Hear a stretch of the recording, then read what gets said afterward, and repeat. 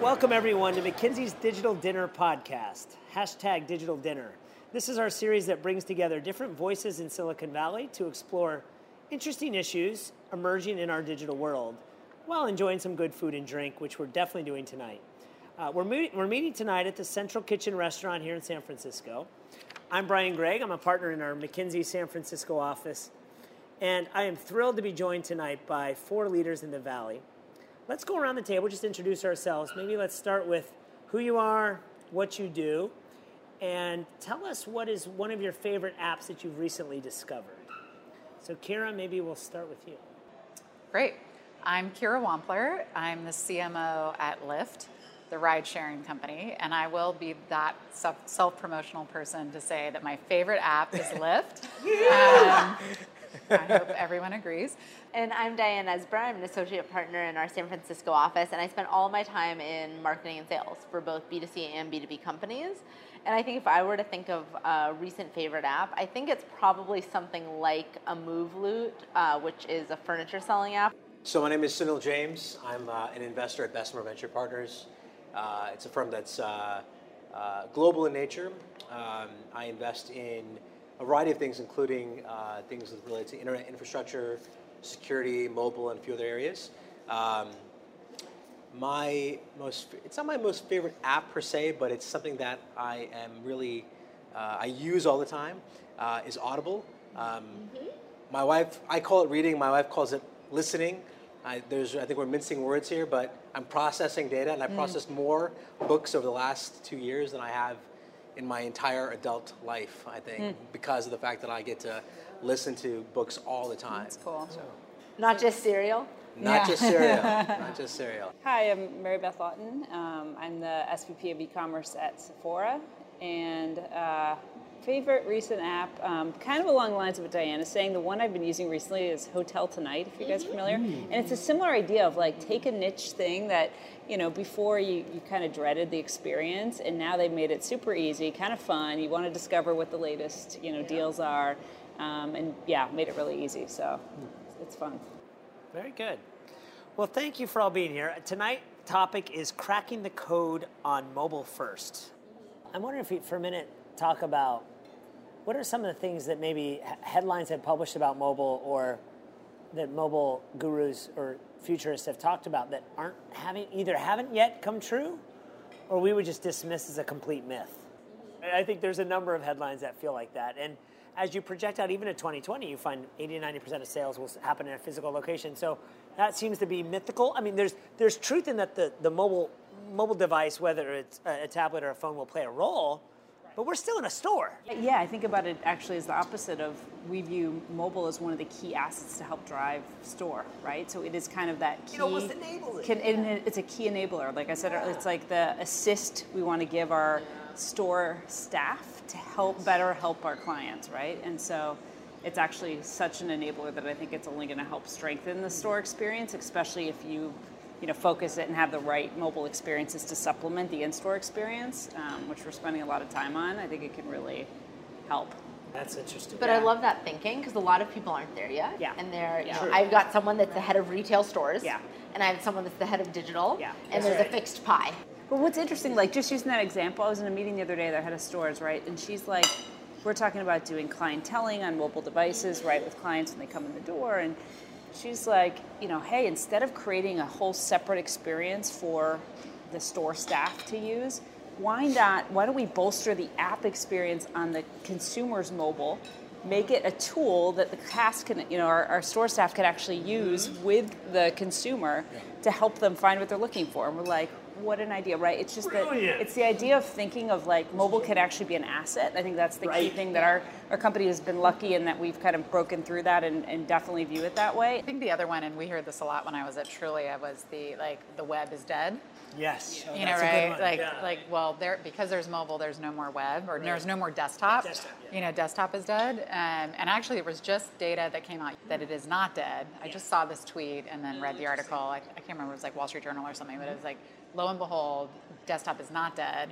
And in fact, the pie is growing, right? People are just spending more time with electronics. And we definitely saw this in the Trulia context where, like on the weekend, people were using their mobile apps, because they are out at their open houses. But during the week, they're using the desktop because before work or during work, they're working on their home buying search or they're working on their mortgage and they're sending it back. And they're just something, like, you're not, as much as people are trying to do this, like, the intensity of going through a mortgage process is extremely hard to do on a mobile device. There's a lot of, hype or blogging or even articles written about, like, what's the next domain to be won, right? Because so if you argue, iOS and Android are battling over who's going to win the phone, you could argue that the battle of, the desktop has already been sort of more or less won, or at least the battle of search and the battle of these things. But if you think about the next domain to be the battlefield, is it the living room? Is it the automobile? Is it the home? Is it where do you see the next dominant player emerging? Maybe, Sonal, I'll start with you just because you think about the broader landscape. Yeah, I don't think it's a physical thing, actually. I think it's you. And what I mean by that is we are all producing, this is one big theme in this entire conversation. All this data comes up about you. No matter where you are. People are trying to get a sense of who you are without knowing who you are, through the actions you take, through the places you go. People take different activities, different attempts to figure that out. I think the next big battlefield is to figure out who can actually do something to figure out who you are, to get you to that world of predictiveness beyond what I think your experience was with at Pinterest or what you might be having in your life. I think you are that battlefield, I think. And I think that's why you see all these steps taken to try to get more data from you to get you an understanding of who you are. Everything else here is just a mechanism to know you better. So, I don't think it's like a device. I don't think it's a phone. I don't think it's a glass. Right? I think it's these services that reside on top of all of these things to help manufacturers, to help vendors, to help retailers, to help whoever it is actually deliver better products and experiences to their customers. I think one of the things that would be interesting to discuss is it's not just it's not necessarily what category is mobile changing, but the way I think about it a lot is what category are millennials changing? Because I think that I wonder, it's sort of an I wonder question, if the two of them are so closely aligned that we mistake a lot of it around mobile. They're just collinear. Exactly. Yeah. Because, so one of the things, and we talked about this a lot at Trulia and with real estate, and as millennials are moving into real estate, then how are they changing that experience and how are their expectations changing that experience? But frankly, that's true with transportation. They have Lyft and other choices. So that would be an I wonder for this group, which is, are we seeing that in other places? And what's the role of, as millennials move into different categories, what will be their impact on each category? That is a great question for you, Sonal. Seriously, as an investor, this collinearity between, are the millennials driving this change? Is it mobile? Is it the two of them together? When I was growing up, at least for myself, I had to go buy a car. My dad said, you need to go buy a car. You need to go save up money, enough money to go buy a car. These are thousands of dollars when I was a kid. Now, Lyft, you can get a ride for whatever, $5, $6 if you're in the city, $7, whatever the number is, right?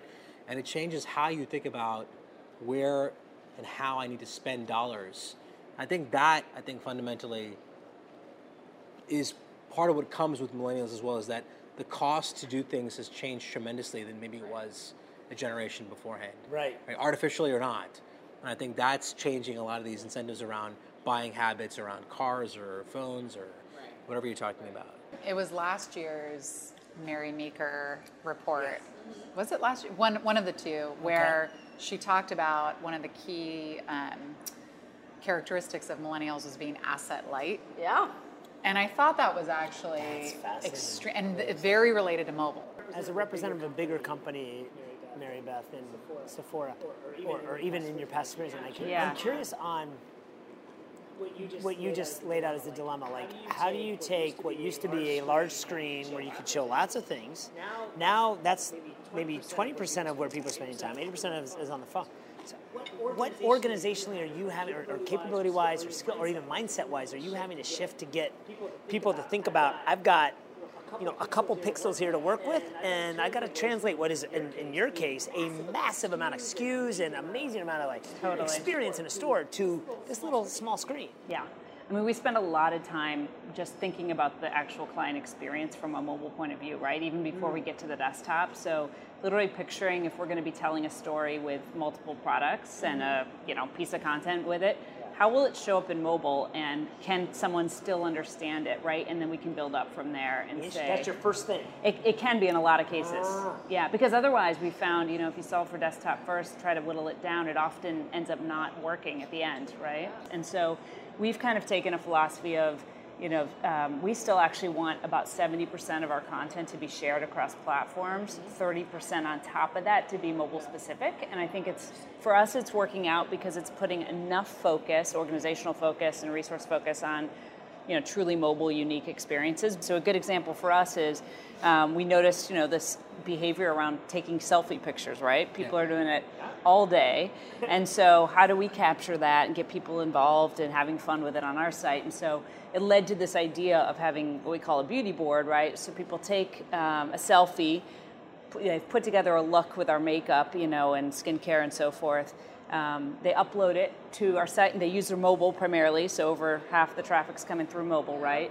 And then they're tagging product, which leads to commerce too, right? So it's kind of the best of both worlds, but to your point, is kind of like, drafting off of a consumer behavior that actually leads to real value for consumers. So I want to get back to this question of conversion, because I think this is not only an important question, but very common.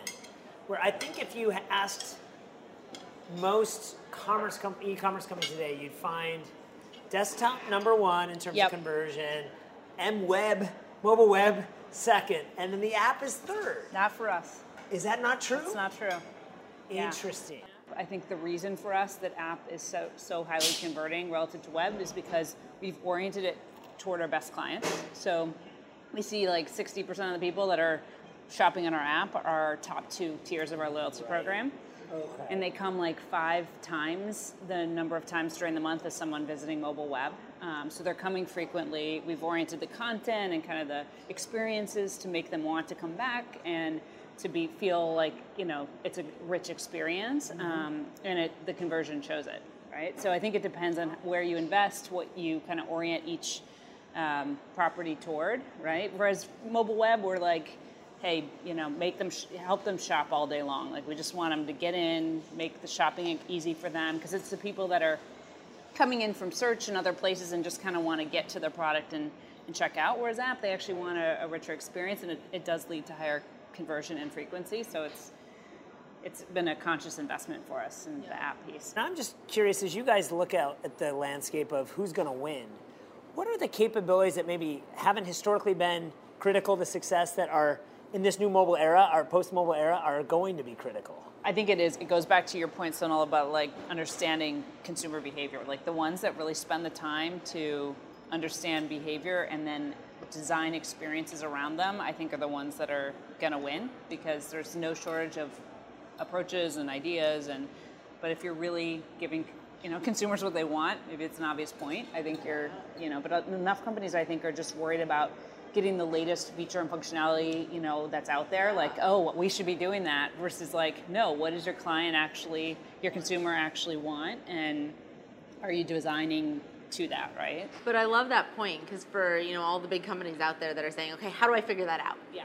How do I know what my customers want? Yeah. Is this about, and we see some people just chasing the big shiny objects, or is this about really deep research of my core demographic? Like, how do I figure that out if I don't know it already? Yeah.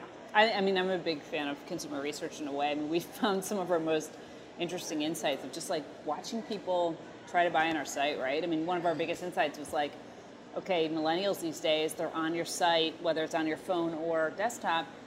Before they buy, they're going off to YouTube to watch a video using the product that we are offering them. Then they come back to our site and convert. Like, we're just seeing it's a natural part of their shopping path. Yeah. And we're like, crap, we got to get enough videos into the shopping path on our own site so that they're not leaving us to go to YouTube, right? So it's just really observing the consumer and just, seeing what they're doing and their behavior. And now we're actually making decisions to invest to address that behavior. So it's interesting to hear what you're saying is that, like, consumer analysis, consumer research, product, you're just kind of thinking about user experiences. Yeah. It's not a new concept by any stretch. No. It's just the medium that we're talking about. Exactly, It's just the technology base that we're talking about. So Yep. what does it take to win? I mean, doing more of what you did beforehand. Yeah, it's a good point. Yeah. Right? I mean, it's just being able to do that as opposed to getting into this world where you think that the technology will lead you to where you need to go. We're actually focusing a lot on millennial behavior in store with their mobile phone is pretty amazing. Like, so they view their mobile phone, it's the thing that's on them all day, right? And they're using it when they get into store as actually a shopping tool, right? So we are spending, it's probably our biggest conversation around millennials is like, how do we make sure we're designing for mobile in a way that can be a tool that they use when they're in the store and can actually be an assist to our store staff in helping that client, right? So it's kind of made us think a completely different way around our service model in stores, around how we design our app to be functional. You have a store mode, so when you come in, there's actually like a way that we can help you navigate your phone to help you shop in store versus an online experience. And that's probably been the most provocative conversation of just, it's not just about them shopping online, it's about their shopping in store. Itself. Yeah. Maybe the question comes down to if you are a company who grew up, and maybe Mary Beth, this is best for you, if you grew up with roots and your 80% of your 90% of your sales come from a physical base, what is your way of grappling with this new world that even in the physical store you're not protected because there's something digitally happening? Yeah. I mean, I think we're lucky at Sephora in that we're a younger retailer, so we've kind of grown up with digital being a big piece of the business, omni-channel being a kind of natural focus for the company. But I do think even in our case, it's still, there's still a reality of we've got to keep having the conversation. We've got to, I'm constantly pulling in our head of stores to make sure we're talking things through together, right? Because you don't want to do things in isolation. No. And she's got to feel comfortable with the experience that consumers are having in stores just as much as I have to feel like the mobile experience is what we want to do, right? And right. So it's not easy even in our case. Yeah. Yeah, and so maybe let's do. We've done a lot of current state. Let's do a little bit of. Let's play with the future here for a second. So if you say, let's do 3-year view. 2018, which is actually not that far away, 2.5 years away. Tell us about your view of where this goes. Is mobile the next 10 years? The next 5? Like, is there the next curve that we haven't thought about? Like, how do you see? Yeah, I feel like we still have so far to go with like the forms that mobile can take. Okay. I mean, I think about as an example, Beacon technology, right, which we're just now testing, rolling out in a handful of stores. And what we're finding is like we are so far from, first perfecting that technology, but then second, like fully leveraging it and understand because the power of it is, I think, going to be huge. It's the idea that you can give personalized messaging at any point in someone's experience. We're doing things now like, okay, hey, you shopped online, you left some items in your basket, now you walk into a Sephora store, we remind you that you were looking at those items, and we say, hey, they're in stock right here, right? Like, how relevant and cool is that, right? And so I just feel like when I think about examples like that, I feel like, wow, we still have so far to go to just, take advantage of the native capabilities of mobile that we're kind of scratching the surface, but. I mean, mobile is way more than even a phone or a tablet. Totally. Right? Yeah. It is wearable clothes. It is your Fitbit. It is, new finagling shoelaces that can measure how many steps. I mean, it's literally everything that can have some sort of embedded technology within it that gives you just a different purview on what you're doing on the move, right? And so I think that the new ways of thinking about like how to deliver experiences. I mean, just the fact I have a Moto 360 watch, right? There's going to be these different ways of interpreting, like what does mobile mean based on what they want to get out of the watch experience versus the phone experience. It'll take different forms, yeah. Exactly. Yeah. Exactly. All right, so you guys can tell me if you agree or disagree, but mobile seems to be having this feeling of a King Kong effect, like it literally is dominating everything, whether it's Mary Meek or whether it's the headlines, whether it's, what people are investing in. And I'm just wondering if you see it the same way. Like, is mobile really the dominant force and should be 80% of the conversation? Or does it actually, are there places where mobile should not be so much the focus and we can't forget some of the things that used to be pre-mobile? It's interesting for us. We see during promotional periods that people actually back away from mobile, spending more time on our desktop experience, and I think it's because they actually want to take the time to really figure out what they want to buy and browse our content and so forth. So I think it isn't perfect for everything. Sorry, before I interrupt, what do you mean that they want to? The implication there is that you can't do the kind of research on a mobile device for your use cases and experience. Is that right? Yeah, I think mobile's great with bite-sized content, right? Okay. But where, particularly for a brand like ours, where we have pretty hefty content around some areas like, contouring is a big category right now. It is a makeup, complicated area where you have to understand all the steps, you have to understand why you'd use it. We have buying guides online. We have really deep, rich content that people want to actually spend time and engage in, and we see that. It's but not they a 2-minute don't. exercise. But it's not a 2-minute exercise, and if they're pulling out their phone, they don't want to just, spend that time on their phone. They'd rather sit down and actually absorb it. All right, let's do the round robin to finish this up. So this is always fun, especially after Mary Meeker has always told us what she thinks. What we like to finish up is when we do our podcast with all of you in a couple years. What's the trend you expect, and maybe it's mobile influence, maybe it's not. What's the trend you expect to really take off? The thing that you're excited. And I'll start because it's not a fair question unless I start. What I really hope, the trend that I hope that takes off is personal healthcare tracking. I cannot wait, and I hope all the dollars in the world go to the day where I can actually figure out what my cholesterol level is, figure out my blood pressure level is, and you name the next 3 metrics I need to care about, and that's it. I only need 6. I get that, it's great that Nike and Fitbit and the rest have figured out how to tell me how many steps I take in a day and how many calories I burn, and that's a good start. But I don't know if it's game-changing. I need a game where I can get my vitals daily, hourly, ideally, and that will be phenomenal. If I can get in 3 years, if we're talking about med tech and health tech, I will love that podcast. Kira, what do you think? I have 2 thoughts. So the first is related to yours, and that is there are people who want data, and there are people who need motivation. And one of the things that I think is really interesting is that it is a very Silicon Valley view. It is a very engineering-oriented view that data will produce change. We are missing the way to keep us motivated and stay on track. And data is one piece of the puzzle. Knowing this information is one. I mean, this goes back to what we talked about earlier, which is like we're awash in data, and we are actually not awash in information or the why. And the why is also related to motivation. So I don't know what the answer is, but I'm hopeful. I mean, I love my badges. Speaking of my Fitbit, I love my badges.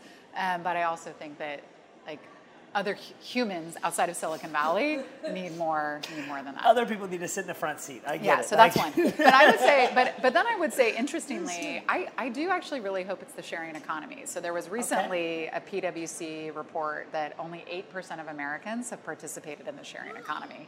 I mean, it's really fascinating. Diane, what do you think? Yeah. I think that Silicon Valley's been a little self-indulgent so far and where we've taken this, right? And, one of the apps I mentioned was Luck, so I don't have to find parking in the city. Someone can park my car for me on demand, right?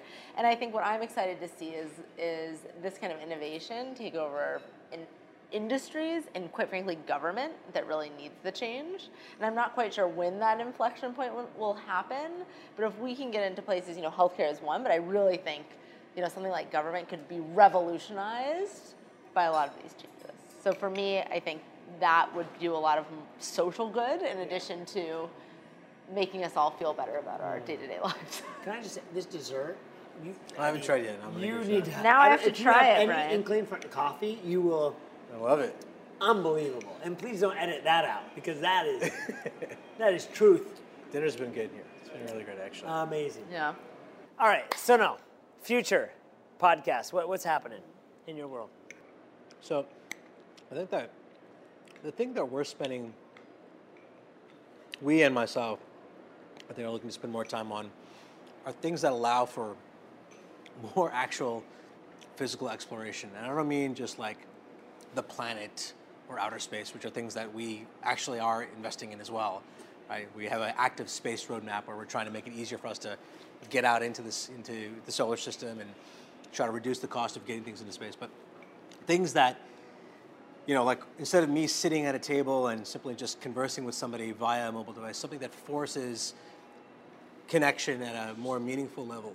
I think there's all this thing around trying to make your life easier, and we've talked about that, till our ears are blue. But the idea of actually bringing some sense of humanity back to our planet, rather, and making millennials or the next generation recognize that your life is not about your data, it's not about your device, it's actually about the person sitting across from you. And things that promote that kind of conversation, things that promote the thinking and the ideas and the growth that comes from that, as opposed to just knowledge consumption for some innate purpose, is what I'm hoping to find more of. Experiences where I've taken Lyft or Uber or services like that, I regularly get into conversations about these people's stories and what's motivating them, and oftentimes they'll reciprocate, they'll ask me about me. But oftentimes, more often than not, it's surprising, the last couple of months, people are doing this for fun. Huh? Yeah. They I use it as a chance. I had one today. Right, they use it as a chance. Yeah, they make money, but and I It's have not to why take them they're at doing face it. value, right? Totally. They do it for fun, Yeah. to meet people, It's which amazing. I can believe. Thank you, everyone. I want to thank you again for joining me tonight for our digital dinner, our ongoing podcast. This has been such a treat for me, and I've really enjoyed myself. But for our listeners, please tweet us your ideas for our next digital dinner next month. Who do you want to hear from? What do you want to hear about? And to learn more about what we're publishing next, check our McKinsey Digital and McKinsey on Marketing and Sales website. And please follow us on Twitter as well, because we're just kicking off our hashtag digital dinner hashtag there. Thanks again, everyone, and thanks for being with me. Kira Wampler, Sunil James, Mary Beth Lawton, and Diane Esbert. It's been a real joy. Good night. Thank you. Good job.